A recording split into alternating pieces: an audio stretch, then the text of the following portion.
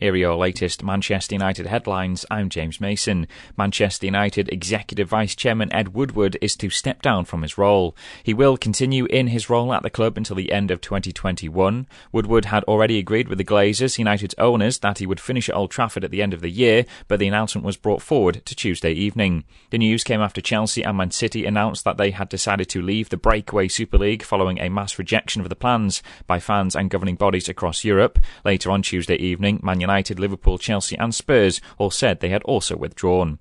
Woodward, who joined United in 2005 and became Executive Vice Chairman in 2012, said, "I'm extremely proud to have served United and it has been an honour to work for the world's greatest football club for the past 16 years. Meanwhile, shares in football clubs were sharply lower on Wednesday after the European Super League was left on the brink of collapse just days after it was first announced. On Sunday, 12 European football clubs confirmed they were forming a breakaway league. The clubs included Italy's Juventus, British clubs Man United, Arsenal, Spurs, Liverpool, and Spain's Real Madrid and Barcelona. The deal was to be financed by JP Morgan. Shares in listed clubs initially rallied, but the controversial move was met with widespread condemnation. Manchester United's US-listed shares, which closed down 6% on Tuesday, were off a further 2% in pre-market trading. And finally, United defender Eric Bailly has reportedly emerged as a potential transfer target for Real Betis. Owing to a combination of injury and being regarded as third choice by Ole Gunnar Solskjaer, the centre-back has been restricted to 15 appearances in all competitions this season. The latter has allegedly resulted in the 27-year-old contemplating his future at Old Trafford